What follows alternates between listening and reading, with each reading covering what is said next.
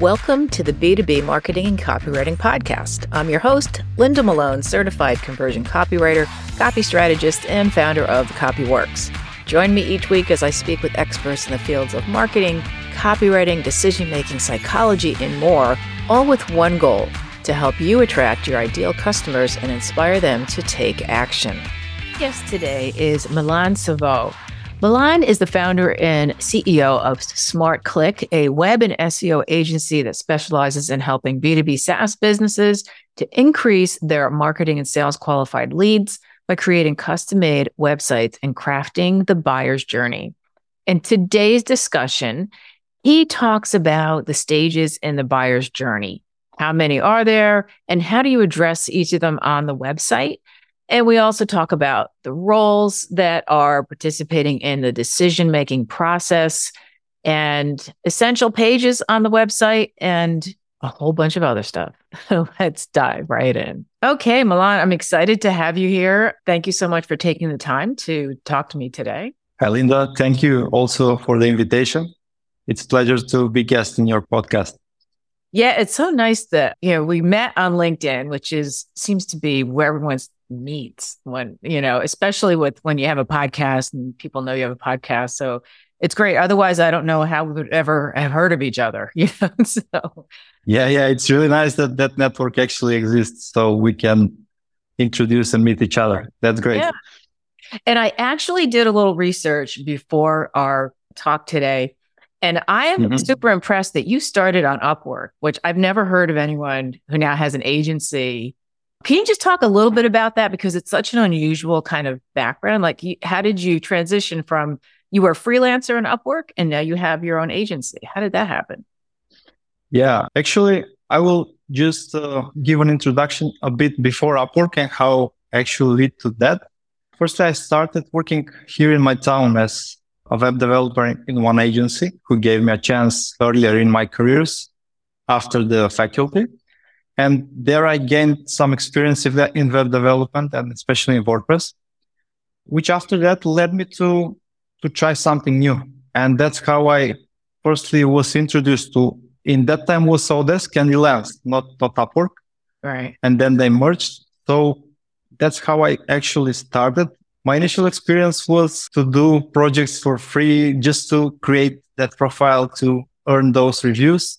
Right. And after that, time by time, maybe it took me around half a year to have some portfolio and then get more and more clients on Upwork. Mm-hmm. So once I had completely successfully finished project, good reviews, then there was a lot of demand at one point. So I firstly started to look out for people who can help me do the work actually. Mm-hmm. And then I organized everything, the work. I also worked at the same time, but it was a bit hard to manage all of that.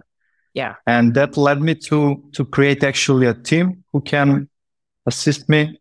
That's how SmartClick actually started to exist. That's great. Because I started freelancing with my copywriting skills on Upwork. And I never got, I wasn't on there for too long, but I guess you have to be really aggressive, but I never got a single assignment. And I just said, you know what, because everyone was competing with price and I just couldn't do it. And I said, all right. Yeah. At the beginning. Yeah, it's really hard. So that's why at the beginning, I was on the same mindset. But after that, when you get some reviews, you started to position as an expert. And I think the price is not the real factor after a couple of projects.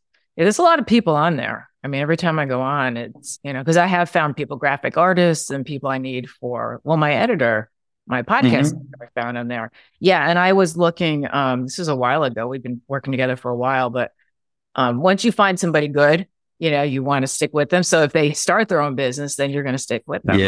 Yeah, exactly. Yeah, you talk a lot about crafting like the buyer's journey. So I wanted to maybe just jump into that. What is the buyer's journey and how many stages are there? Can you talk a little bit about this? Yeah, of course. Well, first, I created the websites. I was a web developer before. I got a request just to do a website and that was it. And on the other side, there is SEO to drive the traffic. But at one point, you notice that if there is a website and it's not well structured, it could be not visible for people who have to see it. Or if it is, you can attract wrong people, wrong leads, wrong traffic. Mm-hmm. So that's why now we're specializing to create websites who have a great structure and cover all of these buyer journey phases. I can separate them, the phases like the awareness, the consideration, and the transactional ones. Mm-hmm. And on the other side, there is people who decide whether they will buy your service or not. So there is decision makers who do that. Some people who can influence the decision, or an end user if we talk about the SaaS businesses usually. So that's how we try to structure the whole website. Yeah, it's important when you said about the stages of awareness, because even as a copywriter, that's one of the things that I focus on. Like, you start with somebody who's unaware. And if they're unaware, they're probably not going to land on your site. They're not looking for anything. So exactly. Yeah. Do you find that most people, do you try to accommodate like the pain aware? So that's the stage where people they know they have a problem. They don't know what the solution is and they're looking around. Is that what you find is the most common way to start, like, or to focus on in a website? Yeah. And I think this is the biggest audience which you have to educate until they become consideration, and then they start to look out for more options like yours, maybe similar, but then your positioning statement should be better than the others until they become in the transactional phase. I think that's the cycle. But definitely, if you focus only on the transactional ones, maybe you will get a couple of clients, but it's not sustainable for future growth of the businesses. So it sounds like it involves like a combination. As you're talking, I'm thinking it's content as well as copy. So the copywriting, which is what I do, is the actual words that will, change, like help someone make a decision is how I always say. And then the content, exactly. Like you talk about SEO. So content like blogs and articles, those are important for different reasons, right? Maybe you can talk a little bit about like how, when you start working with a client, I guess here's the question. How do you decide how to structure the website? Like, what are the things that you consider? There are a couple of things which I can say can be used for most of the businesses. You have to separate the service pages and provide there, like on one service page, you can provide an information for those people who are ready to buy. But even there, you have to separate the sections for people who will make this decision and for people who will just influence to the decision. And after that, you have to separate part of the website like resources who will contain blog posts, knowledge hub, maybe some lead magnets, ebooks or other things which you can use just to educate the clients and drive them to the service pages. And on top of that are the landing pages for if you want just to emphasize something on the website.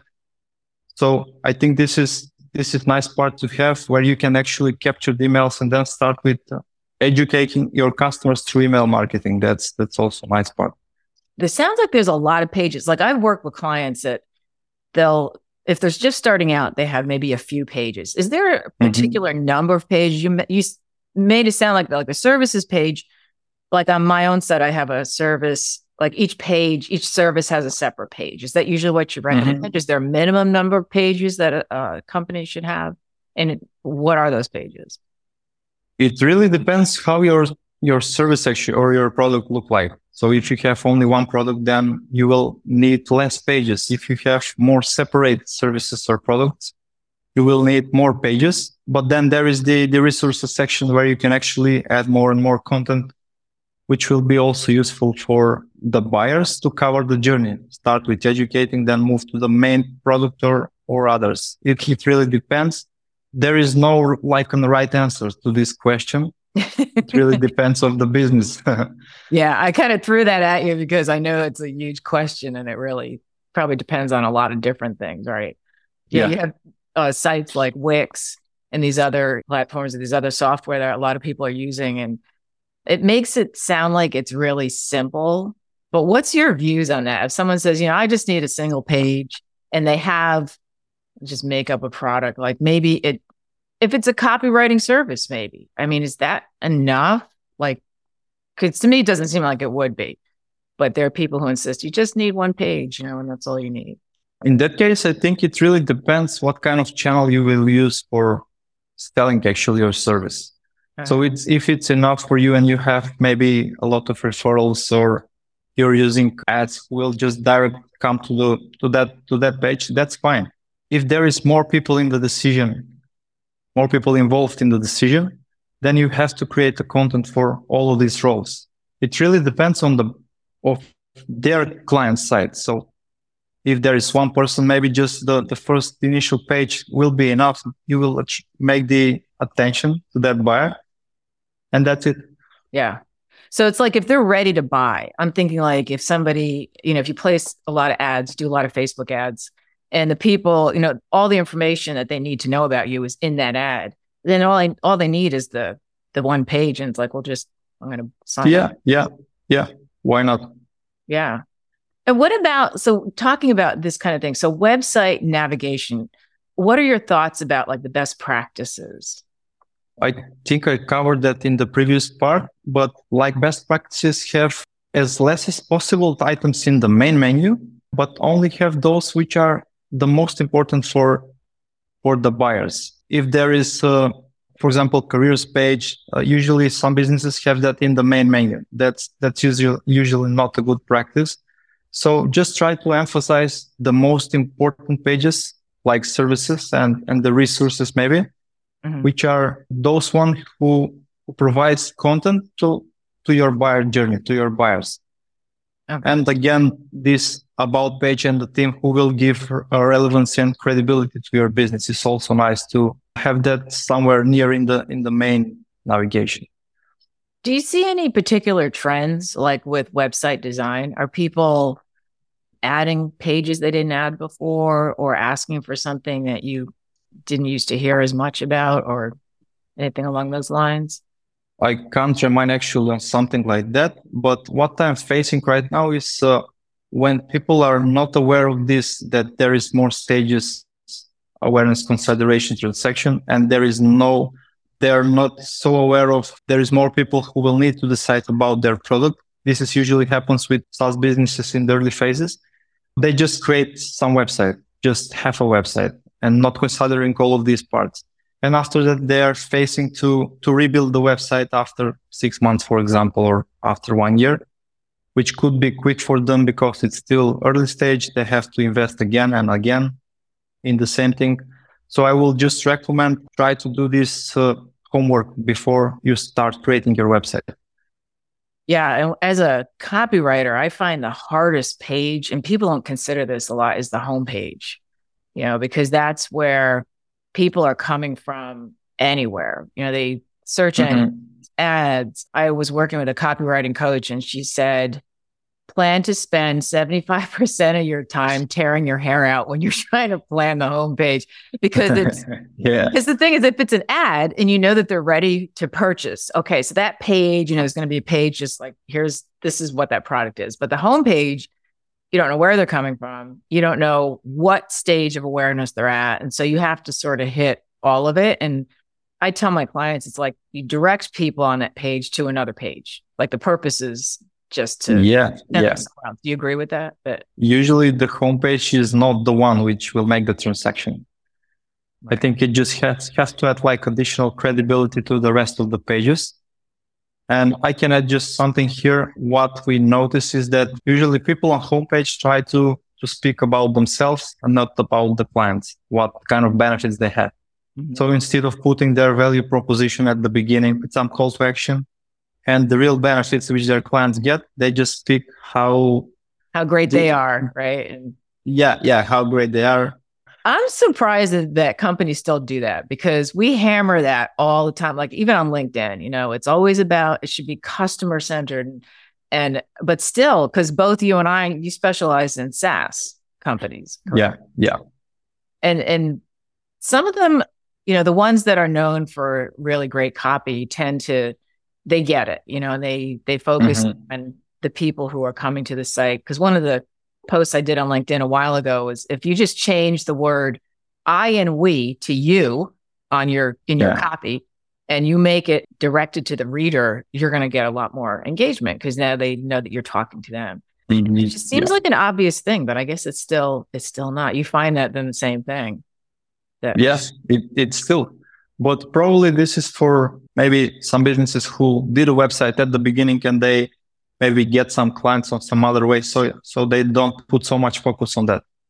And once they notice that the other channels are not sustainable for growth and they decide that the website will be like their main channel for that, then that's the point when they figure out how to proceed further. Yeah, I find it, I get pushback. And sometimes it's not even like somebody saying, we're not going to do that, but they just don't do it. You know, like I have like a guarantee and no one's ever taken advantage of it because I say, listen, if you don't increase your engagement or your conversions by 10%, I will redo the whole page. But you have to, the caveat is you have to use my copy exactly as I present it. And no one ever does because everyone thinks they're a copywriter.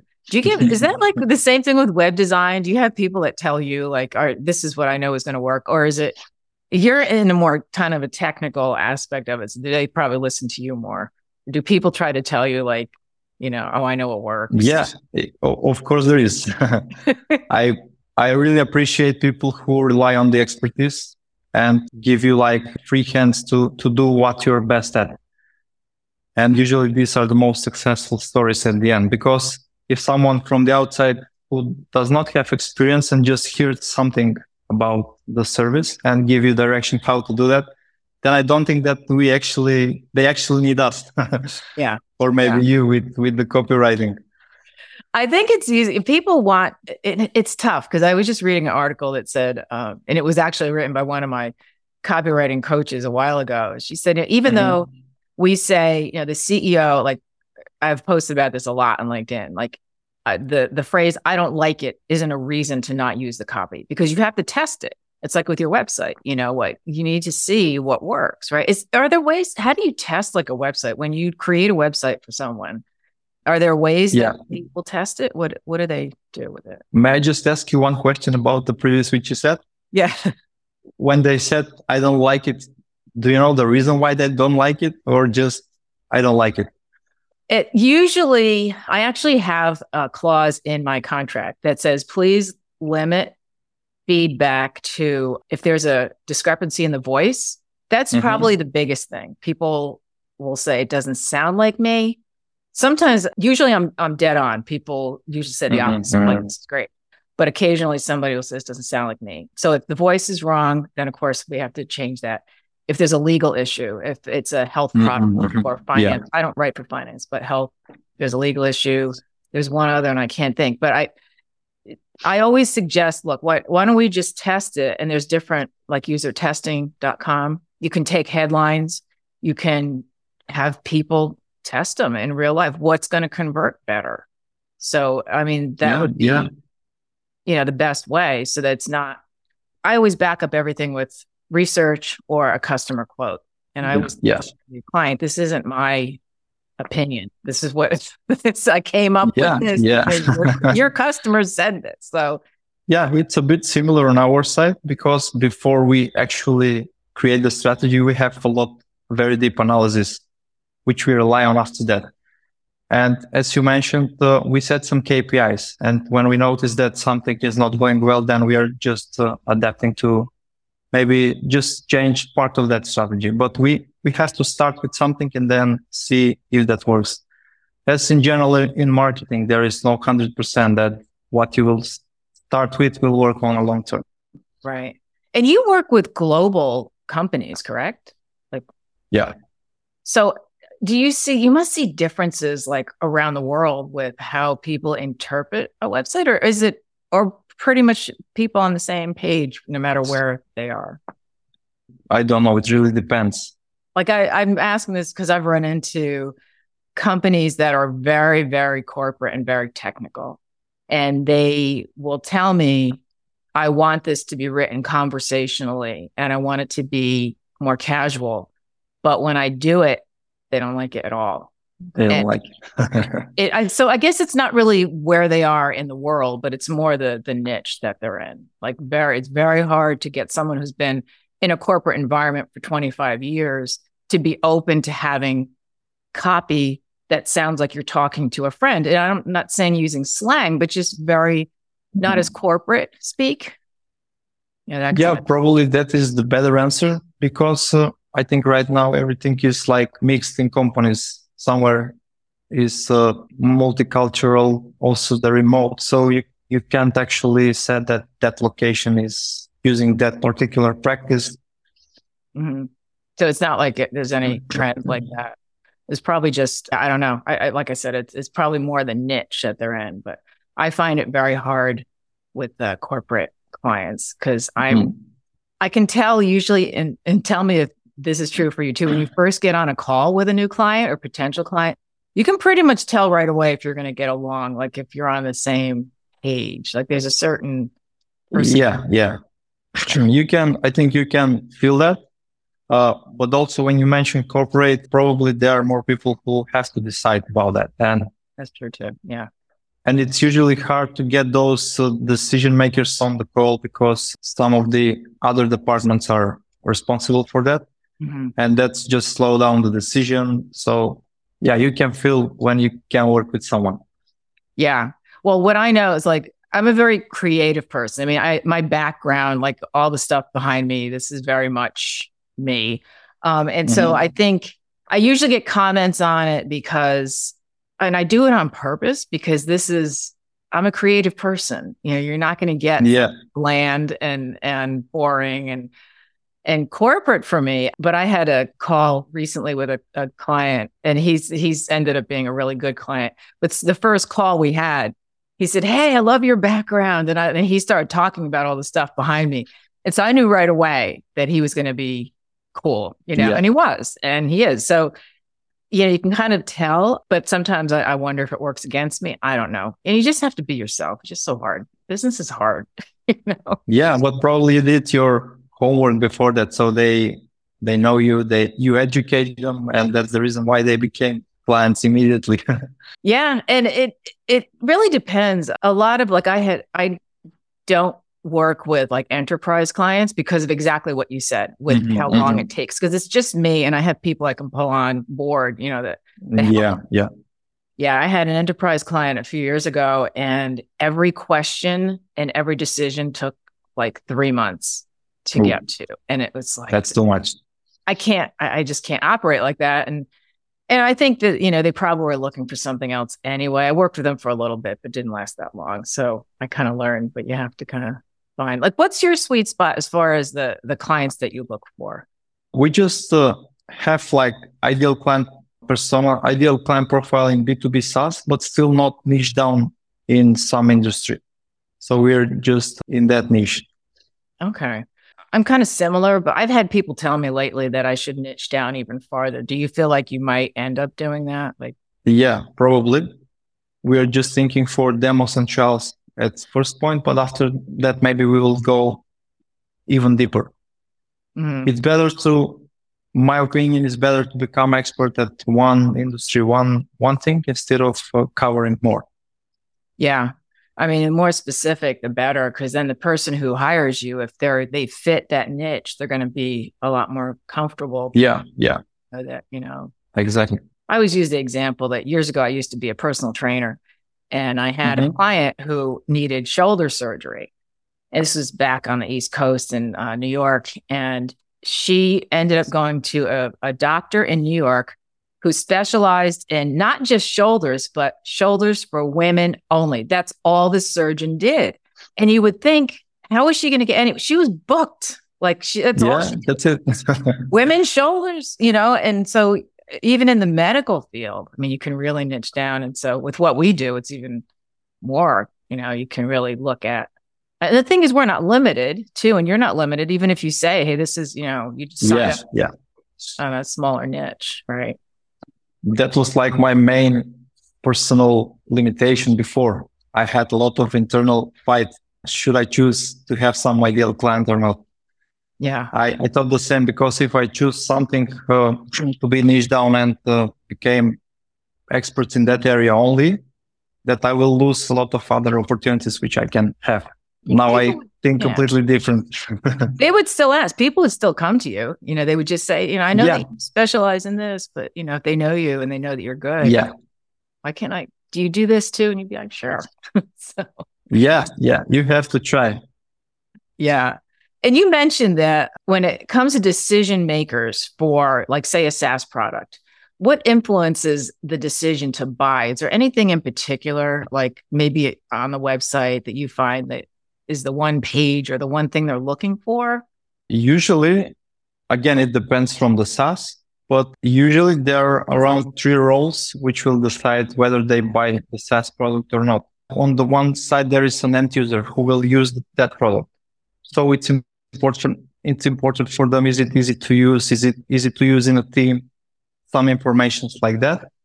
On the other side, there is usually the marketing people, or again, it depends from the product. But for example, if it's for marketing purpose, they will need to know what kind of KPIs can be improved or some information similar to that.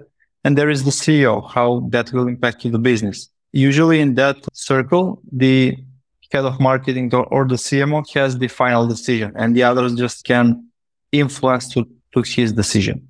There's usually a lot of people, well, not a lot, but there's always somebody else involved. And I always want. Yeah, what I found out is that CEOs usually try to step away from the main decision, because if there is a failure, then the CMO can just point to him that he made the decision and that doesn't work. Right. So this is like a practice which I noticed that is happening. But it's good because on the other side, that other person has more freedom to decide what's good to be like additional to their team, because we work with them after that, not with the CEO. Right. Yeah. The CEO, from what I've found, is at some point they come in to give their opinion. Usually what happens with what I do, maybe this is with you, is I'll meet with the rest of the team. They bring everything to the CEO. The CEO is like, if they like what they hear, they'll meet with me. Like they'll get involved. Yeah. Or if they don't want to talk to you, that you've lost. So and if the marketing person is really well in what he's doing, he knows to make good decision about is it good for their company also.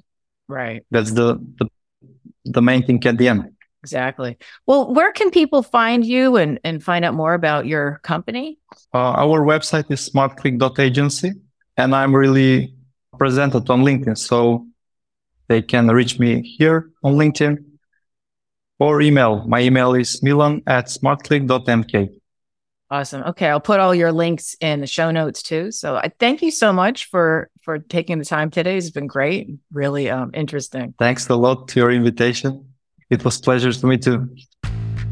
That wraps up today's episode. I hope you found it as fun to listen to as it was for me to record. If you enjoyed it, please leave a review and be sure to subscribe.